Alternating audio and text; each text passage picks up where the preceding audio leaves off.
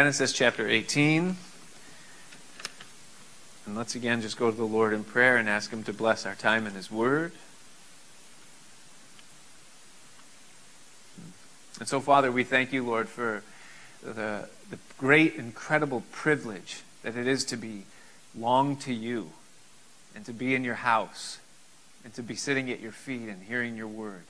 And we just pray now, Lord, that as we open up our hearts and our Bibles, we pray that your Holy Spirit would speak, that you would anoint these passages, these words, and that you'd help us, Lord, to hear your voice through it. We're so grateful, and we just pray that we'd be filled tonight, fed, Lord, stuffed with your truth. So come near, Holy Spirit, fill us, we pray.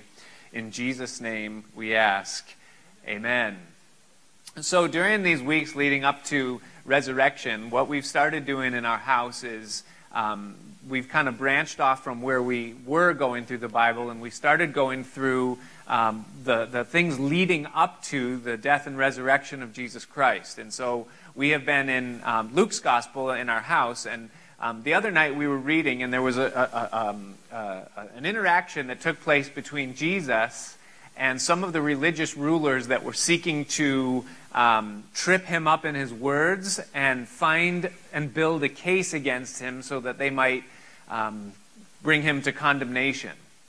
And as they were asking these questions and kind of stumbling over themselves, Jesus said, "I've got something to say to you." And he told the parable of the vineyard. And basically, he said there was a man who was a landowner, and he had to go into a far journey, and so he rented out his land to farmers, tenants. And so they took this land, and it was a good land, and they had it for a time, and they loved the land, and it kind of became their own, and they sort of took it over, forgot about the owner of the land.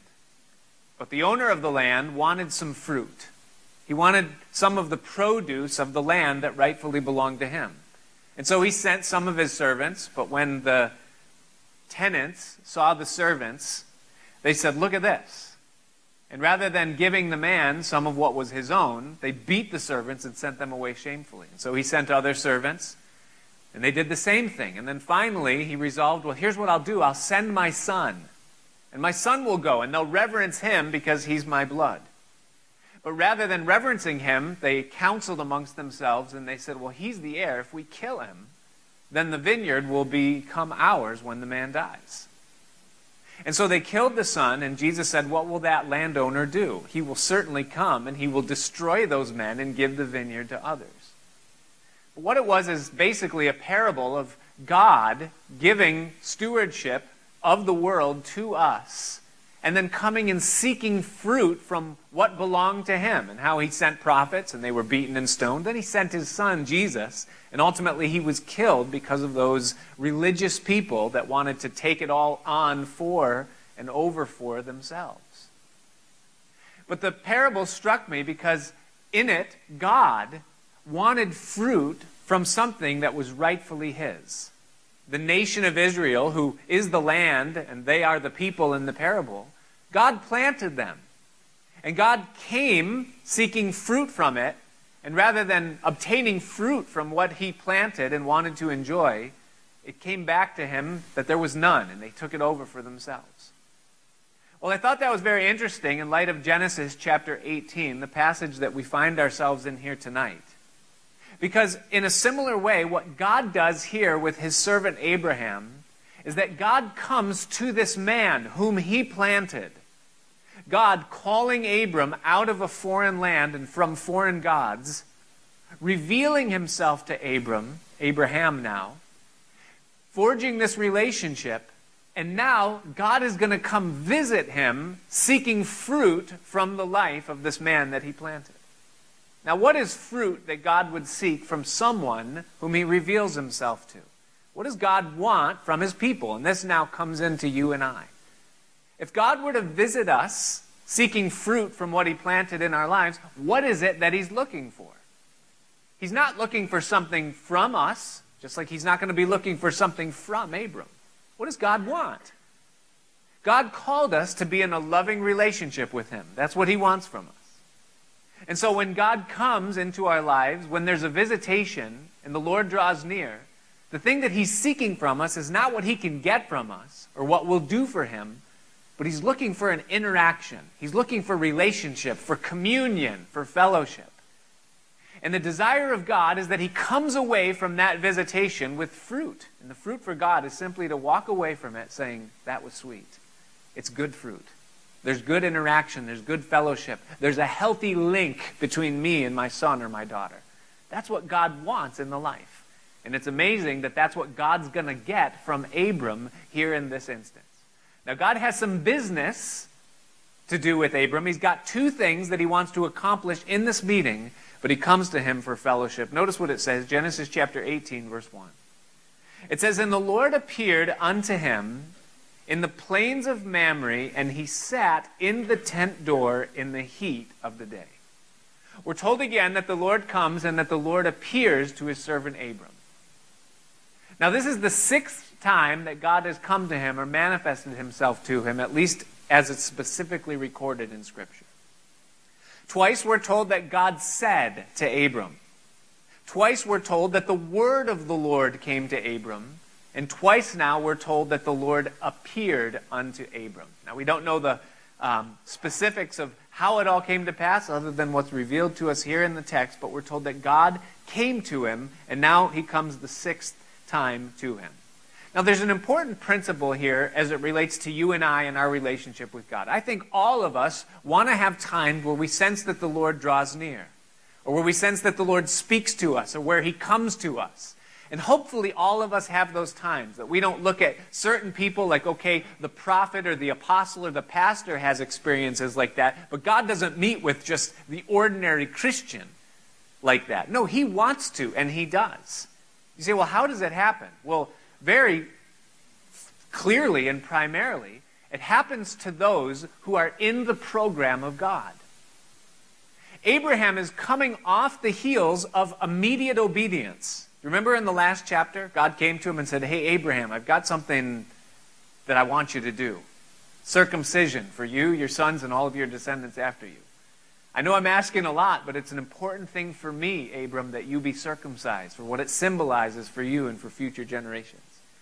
And we're told that the same day that God spoke that to Abraham, he obeyed and he did the thing that God called him to do. Now we see, without barely a breath between the two chapters, the Lord comes to him again. And here's the principle, is that if you want to have interactions with God, if you want to hear his voice, if you want him to speak to you and reveal himself to you, then get with his program.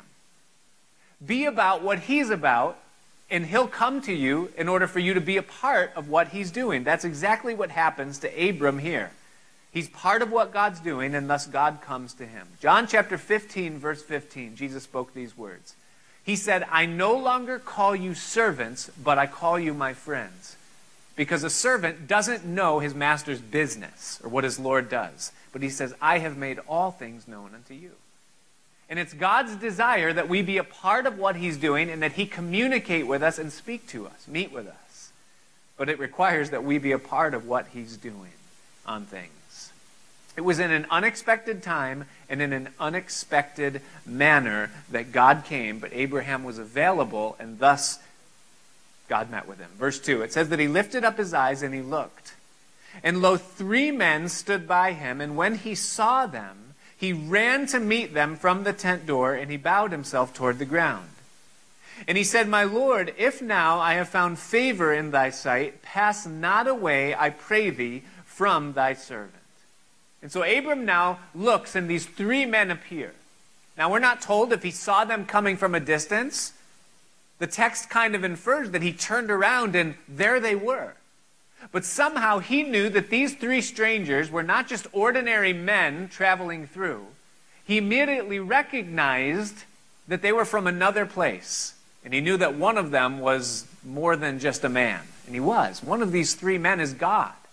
This is probably Jesus Christ appearing in the Old Testament with 2 angels to Abraham in the middle of the day. It's amazing to me that Abraham recognized that.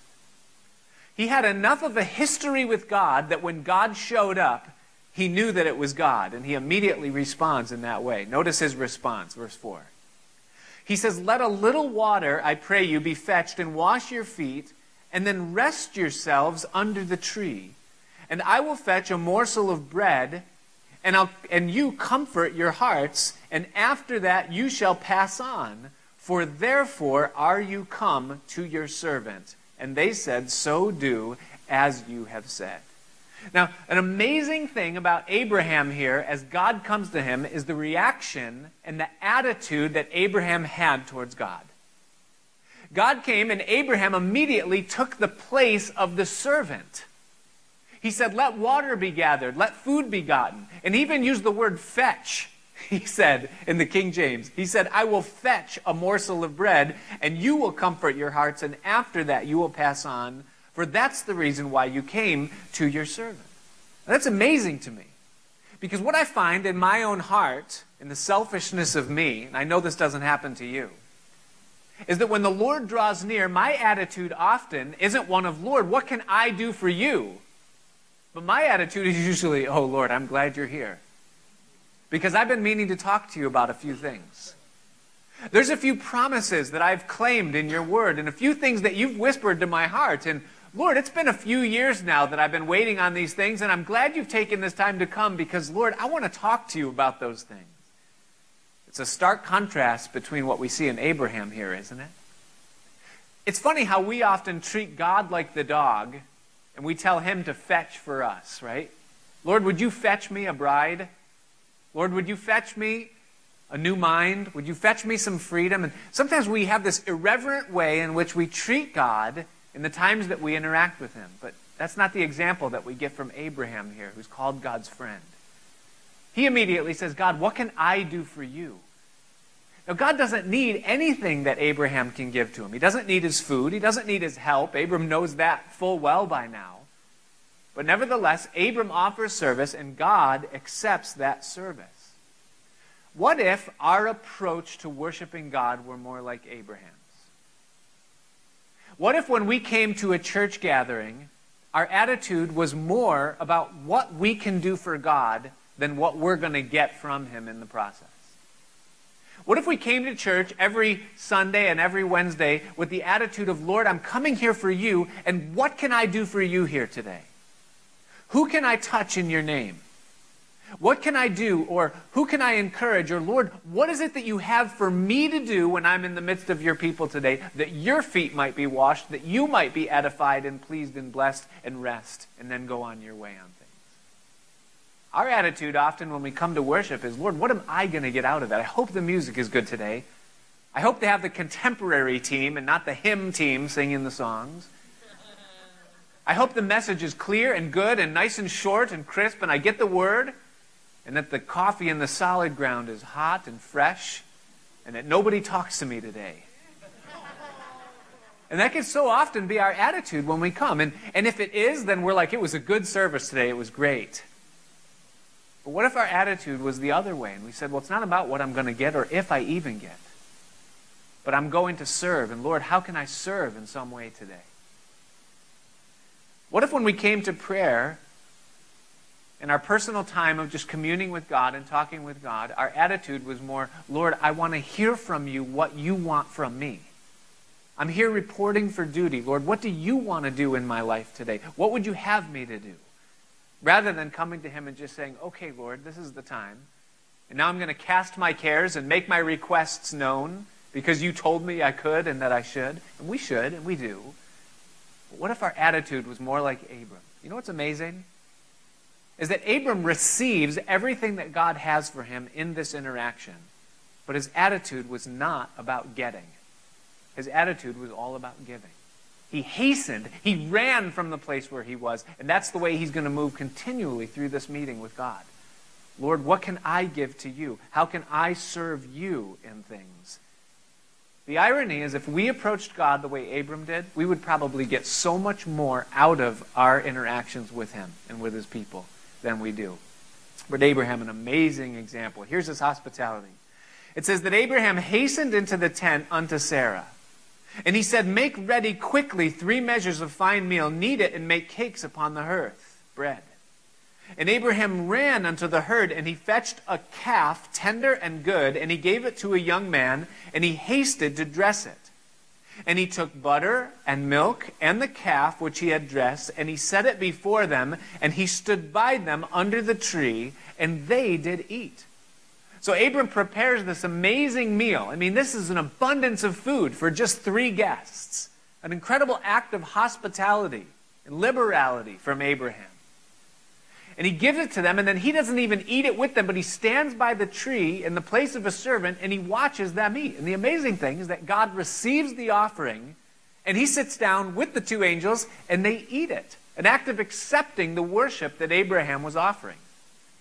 For those of you that pay attention to the small things in the Scripture, do you notice what it is that Abram set before them? It says butter and milk and meat. Not kosher, right? I mean, a good Jewish boy mixing dairy and meat in the same meal. And yet God sits down to eat it. That's remarkable to me. Now, 2 comments on that. Number 1, in the law of Moses where it talks about the kosher rules, all it says specifically is that you shall not seethe a kid in his mother's milk, meaning you're not to boil a young calf in the milk that was obtained from the mother. That there's just something there about that God said, don't do that. Don't have a cow and then cook it in its mother's milk. That's cruel. Now, what Israel did is that they took that command and they said, well, just in case we don't know the source of the milk, and just in case we would violate that law accidentally, we will never mix dairy and meat in the same meal. And that became a law and a tradition to them, all based on that one phrase that God just said, you shall not see the kid in his mother's milk. They should have just gone a little bit further back in history and look what Abram did to God, and that God ate it, and it would have cleared a lot of things up. You know, the Bible just clears a lot of things up, doesn't it? When you just take the word for what it is, you know. They won't even eat chicken in the same meal as dairy. You can't get dairy from a chicken. You know, it can't happen. You know, it's just amazing what man will do when left to mess with the things of God. But let's say, for instance, that it was the will of God that dairy and meat not be obtained in the same meal. It blows my mind here that God did it. That even if Abraham got it wrong a little bit in the way that he was offering to God, God accepted the sacrifice because he saw it coming from a pure heart. God sits down. He didn't need any of it. Do you know that God doesn't need anything that we bring to him? He doesn't need our help or our service. He doesn't need our money, our talents, or our time. He needs absolutely nothing. But yet he's pleased to accept what we offer and to use it for his glory and for his kingdom. That's an amazing thing to me. The Bible says that he owns the cattle on 1,000 hills, and that if he were hungry, he would never even tell us. That tells me that God needs nothing that I could ever bring to him.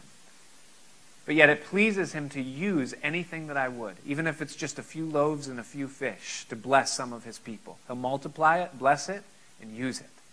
Would to God that we would be like Abram, that we would worship as he did. Well, now the orders of business. Why is God there? Why did God come to Abram? He didn't come because he was looking for free food. The first order of business in verse 9, it says that they said unto him, where is Sarah thy wife? And he said, behold, in the tent. And he said, I will certainly return unto thee according to the time of life, and lo, Sarah thy wife shall have a son. And Sarah heard it in the tent door which was behind him. Now Abraham and Sarah were old and well stricken in age, and it ceased to be with Sarah after the manner of women. Therefore Sarah laughed within herself, 90 years old at this point, saying, after I am waxed old, shall I have pleasure, my Lord being old also? And the Lord said unto Abraham, wherefore, or why did Sarah laugh? Now, notice, it says that she laughed within herself. She didn't laugh out loud. This was silent, and even the words that she said, they were spoken silently in her heart. She said, after I'm waxed old, shall I have pleasure? But God hears the heart. And he said, why did Sarah laugh, saying, shall I of a surety bear a child which am old? Is anything too hard for the Lord? At the appointed time I will return unto you according to the time of life, and Sarah shall have a son. Then Sarah denied, saying, I laughed not, for she was afraid. And he, the Lord, said, nay, but you did laugh. So God comes to Abraham here, and the first question he has, now that they're going to get down to business, is he asks them a question. He says, where is Sarah, your wife? Now, he doesn't ask that question because God doesn't know. God knows exactly where Sarah is. He is omniscient. The Bible tells us that he knows all things. He proves that he knows all things by proving that he could hear the things that Sarah was thinking silently. He knew right where Sarah was. It wasn't for her sake that he asked. He asked for Abraham's sake. He wasn't saying, I need to know where your wife is. God was saying, I need to know if you know where your wife is. Do you know where your wife is, Abraham? And I think that's a very important question that God asks. Whenever God calls a man or a woman into his service, God calls both the man and his spouse, or the woman and her spouse. We're a partnership. In the first order of business with God, the primary thing that he's concerned with is our relationship with our spouse. And if our relationship with our spouse isn't where it's supposed to be, then it's game over right there. Because that has to be right in order for God to move forward with the things that he wants to do through our lives. Things have to be right in our lives before God can do things through our lives. And so because the plan of God has so much to do with Sarah, God says, where is Sarah, your wife? Do you know Abram? And he would ask you and I tonight, man, woman, where is your spouse spiritually? Where are they? Are they doing good in the things of God? Do you know where they are? Are they in the tent, so to speak, the place where they're supposed to be? Are they sojourning through this world with their eyes on heaven? Are they with you, arm in arm, moving in harmony with you in the things of God? Or is there a disjointedness where there's an unequal yoke? That has to be made right. Is your response, Abram, oh gosh, her? I don't know where she is, God. Why did you give me this woman? That's not the response at all. Abraham knows where she is. Furthermore, because of the plan that God has for Abram and for his wife, it's going to require that they be on good terms. Notice what God says to him. Where is your wife? He says in the tent, God said, I will certainly return unto you according to the time of life, and lo, Sarah your wife shall have a son. And Sarah heard it in the tent door that was behind him. Hey, listen, Abram, it's very important that you know where your wife is and that you be on good terms with her, because you and her are about to spend a lot of time together. To the point where Sarah even laughs, and she goes, oh my goodness, are you kidding me? It's going to take a lot of time. We're beyond dead in this whole thing. She laughs because it seems to her an impossibility that God could do the thing that he spoke. Abraham is 100 years old. He's beyond strength to have a child. We're told that in the New Testament and here. Sarah is 90 years old. She's way beyond the point of menopause, where scientifically it's possible for her to have a child. And thus when she hears this voice that Sarah's going to have a child, it causes her to laugh because she realizes the human impossibility. And so the situation, in contrast with the Word of God, for her it seems impossible, and thus she laughs. And God's response to it, which I love in verse 14, is he says, is anything too hard for the Lord? And I love that verse. I hope it's circled and underlined, highlighted, and memorized from your Bibles. Because absolutely nothing is too hard for the Lord. This is a theme that continues to come up over and over again throughout the Scriptures. In the book of Job, chapter 42, verse 2, when Job just seemed in such a dire circumstance, it seemed like life was over because of the trial that he was going through. And God finally breaks through and comes to Job and reveals purpose and reveals himself and ends the trial. Job's reply to God, Job 42 verse 2, he says, now I know that nothing is too hard for you and that you can do anything, that you can do everything. In the days of Jeremiah, when things were looking so dark for the nation and judgment was looming, and Jeremiah was burdened because of the trouble that was coming, Jeremiah prayed to the Lord, and Jeremiah declared in faith, and he said, God, you're the God of all flesh. Nothing is too hard for you. And God replied 10 verses later to the prayer of Jeremiah, and he said, you're right, Jeremiah. Nothing is too hard. Is anything too hard for me? Nothing is too hard for God. When Jesus was about to be born and the angel Gabriel came to this young virgin Mary, who was chosen by God to sire the Messiah into the world. Mother the Messiah. I guess you wouldn't sire him, right? That's a paternal term. You know. And Mary said, how is it that I could have a child, being that I've never been with a man? And the angel said, the Holy Ghost will come upon you, and that child will be called the Son of the Blessed, or the Son of the Highest. And then he said, and furthermore, nothing shall be impossible with God. Not one word will be without power.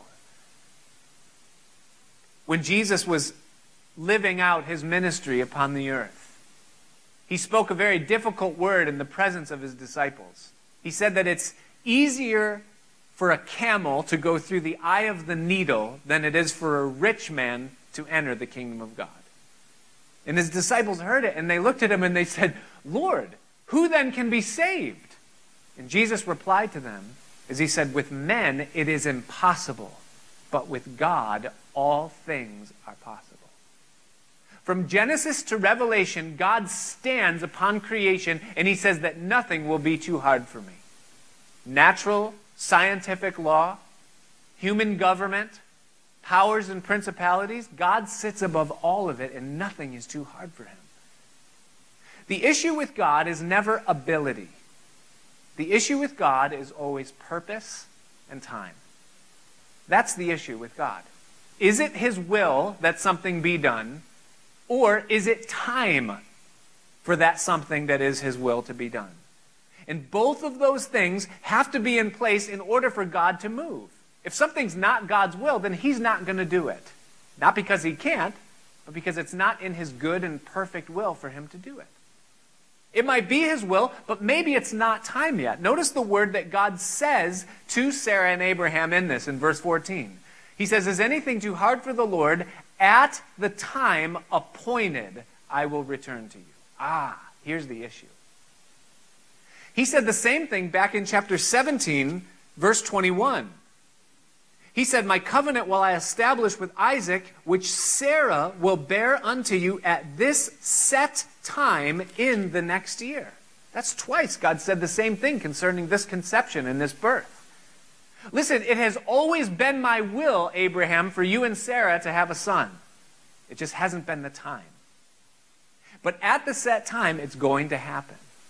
You might be in a situation here tonight where you're looking at something that seems impossible. In fact, according to natural human law, human reason, it might be impossible. Understand this. It isn't impossible with God. The thing that you're looking towards or hoping for or thinking or wanting or needing, it is not impossible with God. It's not even hard for God. He could make it happen just like that. The obstacle isn't God's ability. The obstacle is it his will, number one, and is it his timing, number two? Ecclesiastes chapter 3, verse 1 says that there is a time for every purpose under heaven. If it's not God's purpose, or if it's not God's time, then there will be a delay. But when purpose and time come together, and there is always a rendezvous of purpose and time for the people of God, when purpose and time come together, God's will be accomplished. And scientific law and human government or any other force cannot keep it from coming to pass. Again, reading through the Easter story with my kids, we came to the passage of the triumphal entry on Palm Sunday. And it says that Jesus was riding on the back of a donkey, and the people were throwing their clothes in the way before him as he came into the city, and they were shouting, Hosanna! Hosanna to the Son of David! Blessed is he that comes in the name of the Lord. And the religious rulers understood that that was a messianic phrase. The Lord? Blessed is he who comes in the name of the Lord. And they shouted to Jesus. And they said, Teacher, rebuke your disciples. It's blasphemy what they're saying and ascribing to you that you're the Messiah. And Jesus looked at those guys and he said an amazing thing. He said, if these should hold their peace, the very stones would cry out. You say, that's impossible. Stones can't cry out. No one's ever heard a stone utter a peep before. They don't have mouths, breath, or lungs. They don't have vocal cords. There's nothing scientific about a stone crying out. And yet Jesus said if these were to hold their peace, the stones would cry out. Why? Well, Jesus went on to say in the very next verse, it's Luke 19:40, and then the 4 verses that follow it there in the passage. He lamented over Jerusalem. He said, because you guys didn't know the time of your visitation. You weren't ready. Daniel the prophet had prophesied 700 years prior to that moment that on that very day, the Messiah of God would be manifested to Israel. It's the most specific prophecy in all of the Bible, where God told them the very day that he would come, and Jesus fulfilled it to the very day. That's why Jesus said the stones would cry out. Because the time that God had appointed for the purpose of the Messiah coming to the nation was fulfilled at that moment. And it's impossible for anything to stop what God has ordained to come to pass. Which would mean that if the disciples should hold their peace, the stones would cry it out. You cannot stop the purpose of God. And that should bring us comfort tonight and patience. Because God has good things in store for every one of us. He has promises that he's made to every one of us. There's things that many of us have been waiting for years, wondering if it's going to happen, to the point where some of us have even forgotten or lost hope that it could ever happen or be.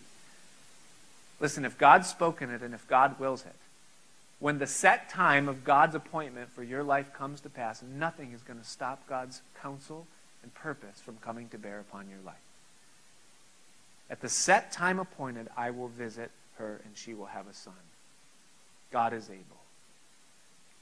Well, God's second order of business in verse 16, notice. It says that the men rose up from thence, and they looked toward Sodom, and Abraham went with them to bring them on the way. And the Lord said, shall I hide from Abraham that thing which I do? Seeing that Abraham shall surely become a great and mighty nation, and all the nations of the earth shall be blessed in him. For I know him, that he will command his children and his household after him, and they shall keep the way of the Lord to do justice and judgment, that the Lord may bring upon Abraham that which he has spoken of him. And the Lord said, now to Abraham, because the cry of Sodom and Gomorrah is great, and because their sin is very grievous, I will go down now and see whether they have done altogether according to the cry of it which is come unto me, and if not, I will know. And the men turned their faces from thence and went towards Sodom, but Abraham stood yet before the Lord. And so God turns his attention now from the Sarah-Abraham child theme to now what God is going to do in Sodom. And he knows this concerns Abram greatly because Abram has family, specifically a nephew named Lot and his family, living in the city of Sodom, and God knows that their judgment is coming. Their time is almost up. And here God, counseling with the two angels that are with him, is evaluating within himself and to them how much information he should give to Abraham. He says, shall I tell Abraham? Shall I hide from Abraham that thing which I do? How much should I tell him? Well, how much should I let Abraham in on my plans and what I'm about to do in the city of Sodom?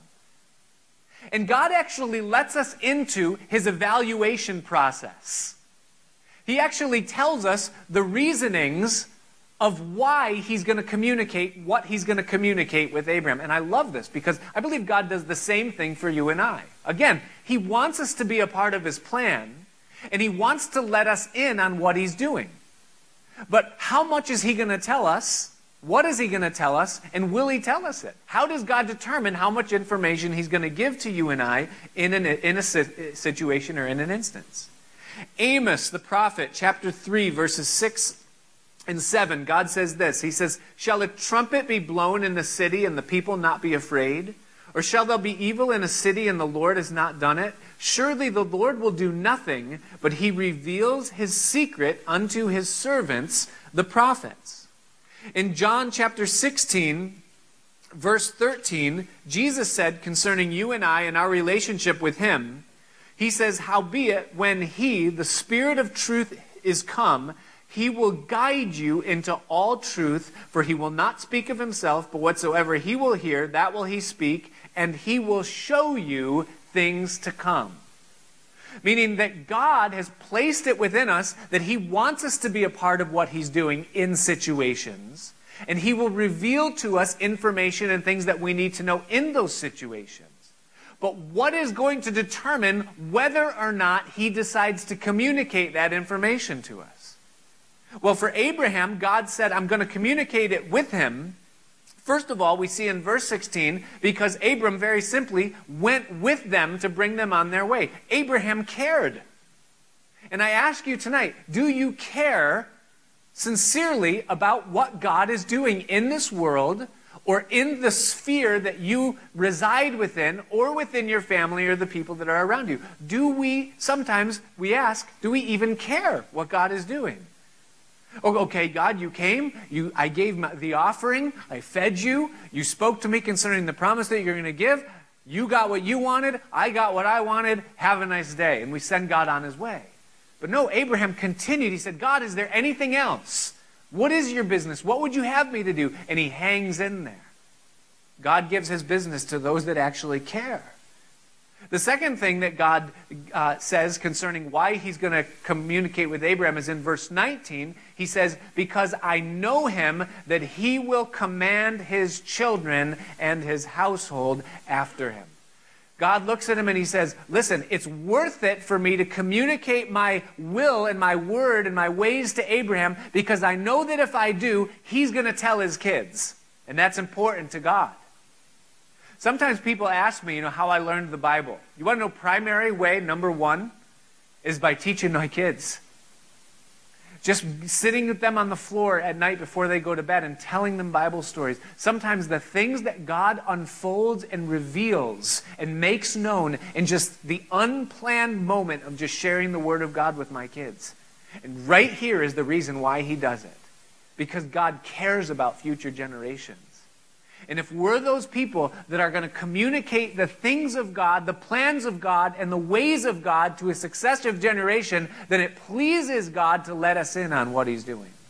And I ask you, Mom and Dad, is that a priority in your life and in your home, to be feeding your kids the things of God? Because the more we give to them specifically, the more we get. Abraham, I know him. He's going to tell his children after him. The third thing that God says is same is in verse 19. It says that they will keep the way of the Lord. In other words, Abram is not just asking me because he's curious, but he's serious about the things that I'm doing. He's going to keep the way. He's not just going to say, oh, that's nice, God, now I know something. Put it in my journal and maybe I'll look it up sometime in the future. No, once I reveal my ways to Abram, he's going to keep my ways. And then finally, in the same verse, it says those two little words that we so love. It says to do. To do. Do you see those words? He's going to keep my way to do them. God gives his revelation, his word, and his command to those that are doers of his word. So those that are interested, those that communicate, those that will keep, and those that will do, those are the ones that God evaluates and says, I'm going to let them in on what I'm doing. And then he tells them what it is, and it's concerning the city of Sodom. God has to say one thing to Abram, and the whole message is conveyed, that their sin is very great.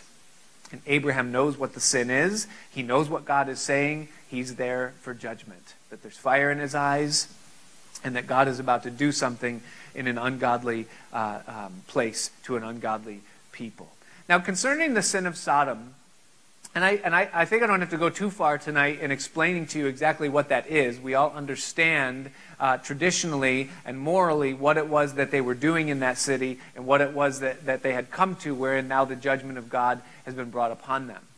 But the amazing thing is that as we look at it in the Bible and we see what God has to say about Sodom, his charge against them was not sodomy, or what we would consider to be like the major sin of Sodom and Gomorrah. That was the expression of their sin.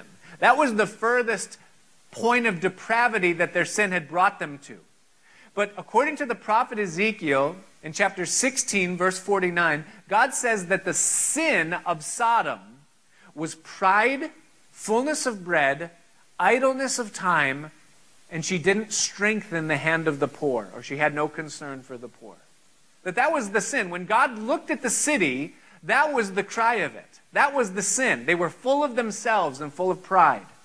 They were totally idle. They were just wasting time. They had no purpose at all for anything but themselves. They were full of food, and they cared about nobody else except for themselves. And what God essentially communicates through that to us is that that is the root of what led to what Sodom ultimately became known for, the great wickedness that we know sodomy to be in the Bible. And so it's important that we just understand the context of what's going on. Now here comes Abraham's response to God's revelation. Notice in verse 23. When Abraham got the message and he knew what God was going to do, notice what he says. It says that Abraham drew near and he said, deep concern, he said, "Wilt thou also destroy the righteous with the wicked? Peradventure there be 50 righteous people within the city. Will you also destroy and not spare the place for the 50 righteous that are therein? That be far from thee to do after this manner, to slay the righteous with the wicked, and that the righteous should be as the wicked. That be far from thee. Shall not the judge of all the earth do right? Will you, God, destroy righteous people along with wicked people? If there are 50 righteous people in the city, won't you spare the entire city for the presence of those 50 righteous? It doesn't seem fitting with the character that I've come to know of you that you would judge righteous people, innocent people, along with guilty and sinful people."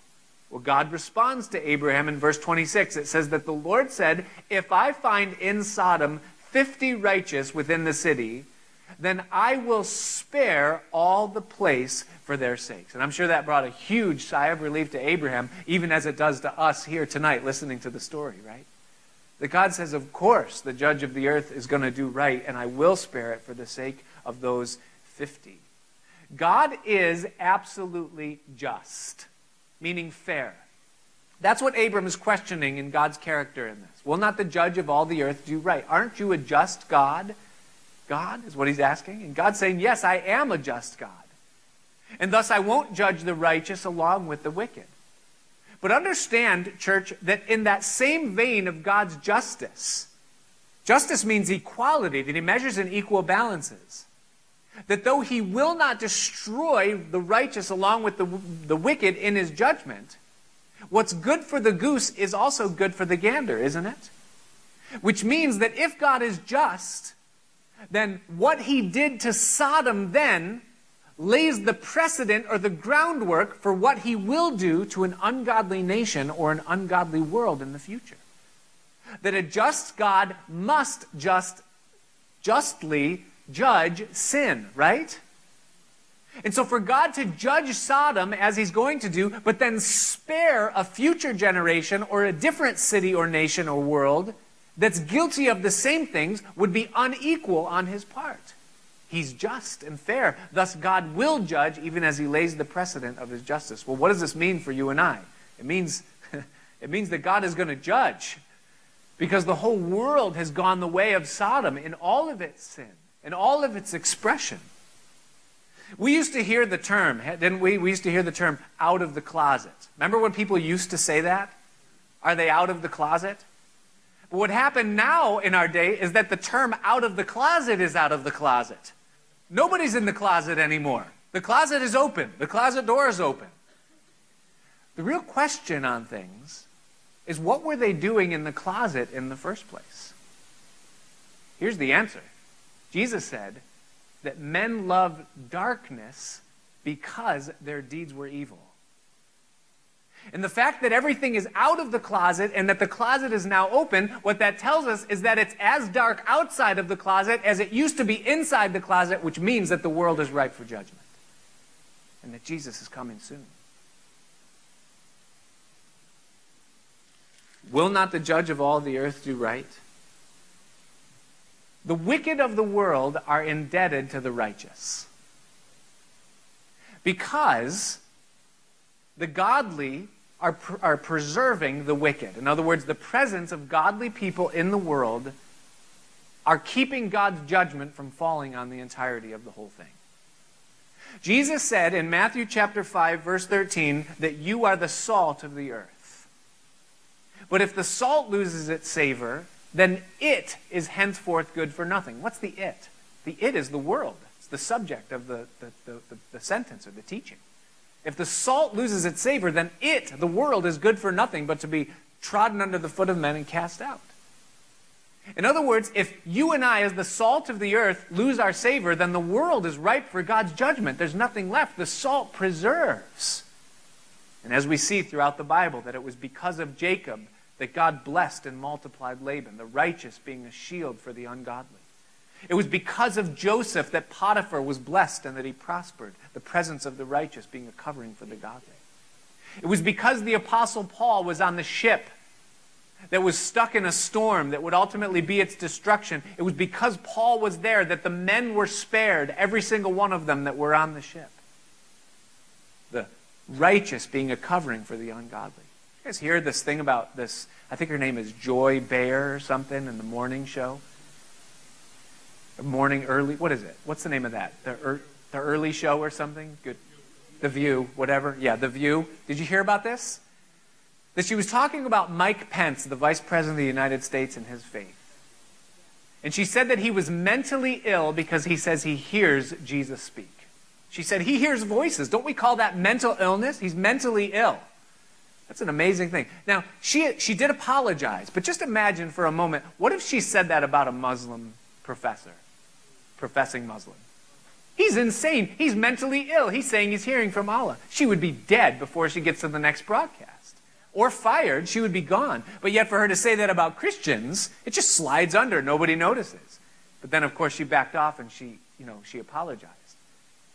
If Joy Behar, is that her name? If she knew what Mike Pence was doing for her just by being a citizen of the United States, she wouldn't apologize, she would thank him. Because it's the presence of the godly that are preserving the lives of those that are ungodly in the world that we live in today. But it's not going to be like that forever. Abraham's intercession goes on. It says in verse 27, it says that Abraham answered and said, "Behold, now I have taken upon me to speak to the Lord, which am but dust and ashes. Perhaps there shall lack 5 of the 50 righteous. Will you destroy all the city for the lack of 5? And he said, the Lord, if I find 45, I will not destroy it. And he spoke unto him yet again, and he said, perhaps there shall be 40 found there. And he said, I will not do it for 40's sake. And he said unto him, Oh, let not the Lord be angry, and I will speak, peradventure there shall be 30 found there. And he said, I will not do it if I find 30 there. You say, this is amazing. Abram, could you please cut to the chase? Just get where you're going on it, Understand that this is a part of Middle Eastern culture in Abram's day and even to the present day. If you go over there and you want to enter into any kind of a transaction or come to any terms of agreement, there is always a negotiation where you go back and forth. I remember when we were there, we went through the Arab market, and I loved the knives. They sell these amazing daggers, And you come in and you see it and the price tag is like $60 or something like that. And you come in and you just offer them some ridiculous number. You just say, I'll give you $10 for it. And they go, what? Are you out of your mind? Get out of my shop. I'll kill you. And so you go, all right. And then you turn around and you walk away. They say, wait, come back. And they say, you give me $45. I never give up $45. You're stubborn enough. And you say, $45? Are you sick? Look at this thing. It's garbage. This thing will rust as soon as water touches it. I'm not giving you $45. Listen, you won't take 15. I'll give you $18. That's as high as I'm coming. Get out of my shop. I'll starve to death if I sell it for that. I'll pay money. Get out. In this whole thing. You go back and forth, and you just go, and you get them down to like a certain point. And you realize that's where it's at. And then you buy it. You say, all right, I'll give you $21. Well, $21, and then you give them the money. As soon as you give it, I love you. You're very good. Love doing business with you, And all of a sudden, you're their best friend. And you're like, well, what flipped? What happened? Listen, for them, in that culture, it's part of communion. It's part of interaction. It's part of relating. If you go in and you don't negotiate with them, then they want nothing to do with you. It's for them, it's communion, what's happening there. That's just their culture. It's what's happening. That's exactly what Abraham's doing here with God. He could get right to the point, but God's enjoying this. God doesn't say, Abe, come on, I got business. Verse 31, he said, "Behold, now I have taken upon me to speak to the Lord. Peradventure there be 20 found there." And he said, "I will not destroy it for 20's sake." And he said, "Oh, let not the Lord be angry, and I will speak yet but this once. Peradventure 10 shall be found there." And he said, "I will not destroy it for 10's sake." Now, Abram gets God down to 10 on this, and Abraham is content with 10. He assumes to himself, there's got to be at least 10. Lot, his wife, he has 2 married daughters, that's 4 more. He's got 2 virgin daughters, that's 2 more. And he's got 2 sons. We'll learn it in the next chapter, count it up, that's 10. Abram goes, there's got to be at least 10. And so I know God is not going to judge Sodom as long as Lot is there in the city, in things. Understand this. It's an important principle concerning the judgment of God. That God does not judge the righteous alongside with the wicked.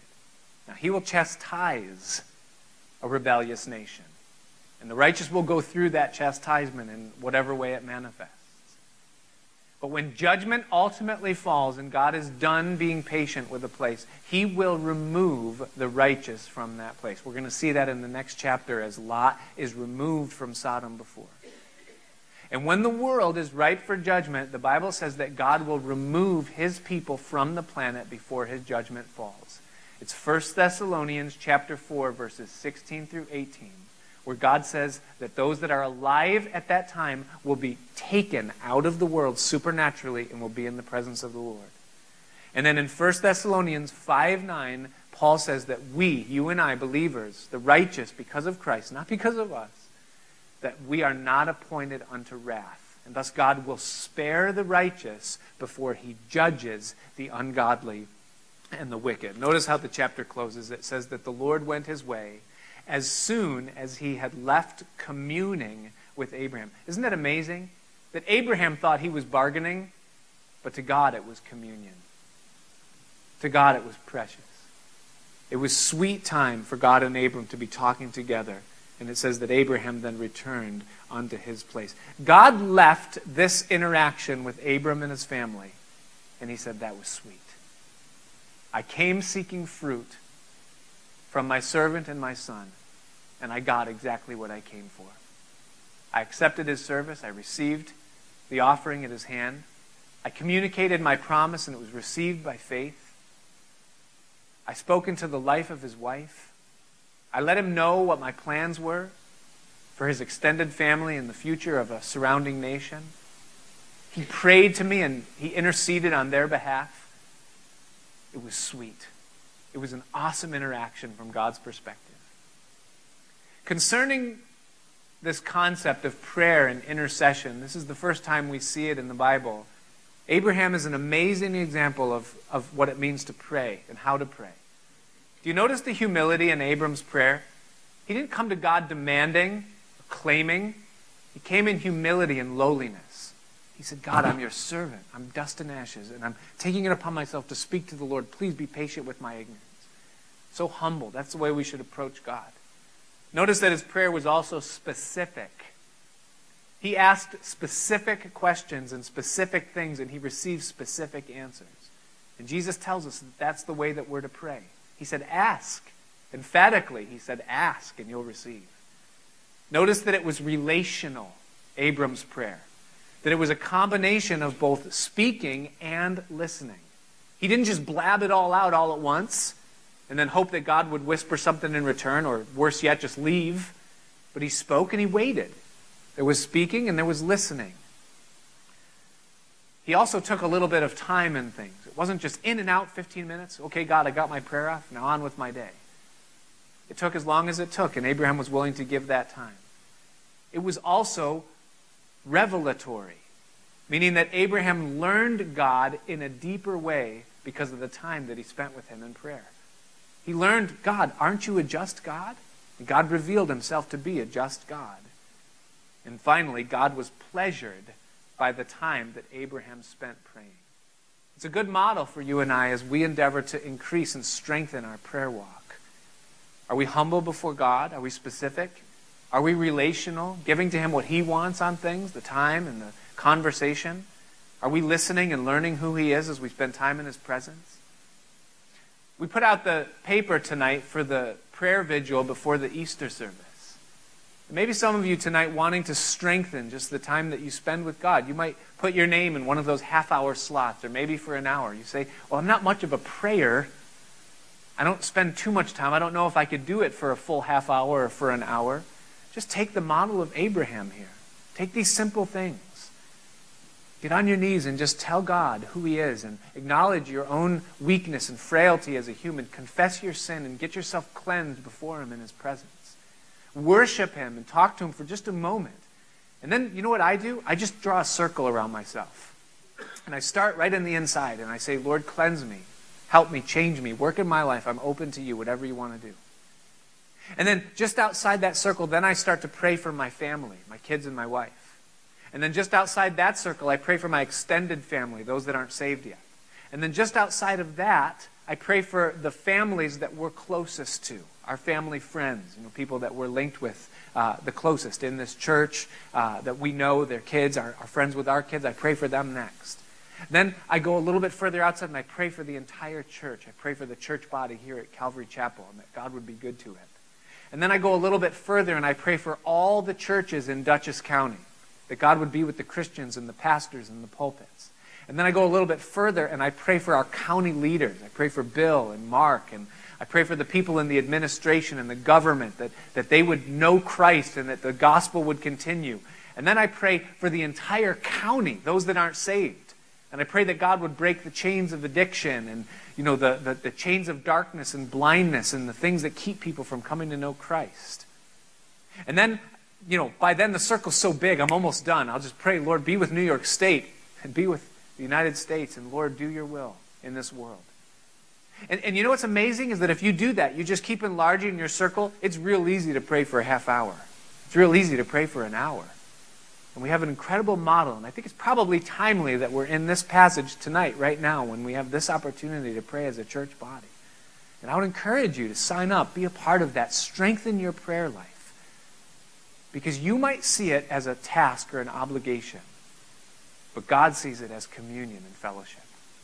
And I promise you this, that if you do it, you'll come away from that time so refreshed, so blessed, so full, so enlarged. You'll feel like you know God in a way that you didn't know him before.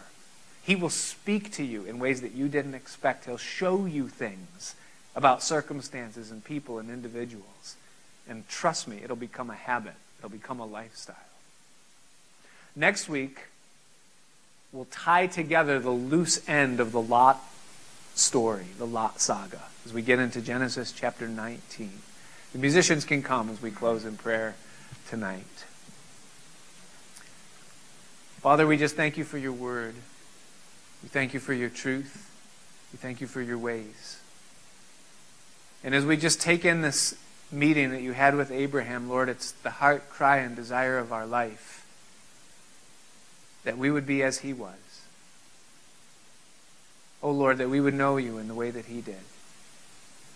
So help us, Father. Soften our hearts. Open our understanding. Fill us with your Holy Spirit. And teach us your ways that we might walk in them. We give thanks. And we praise you.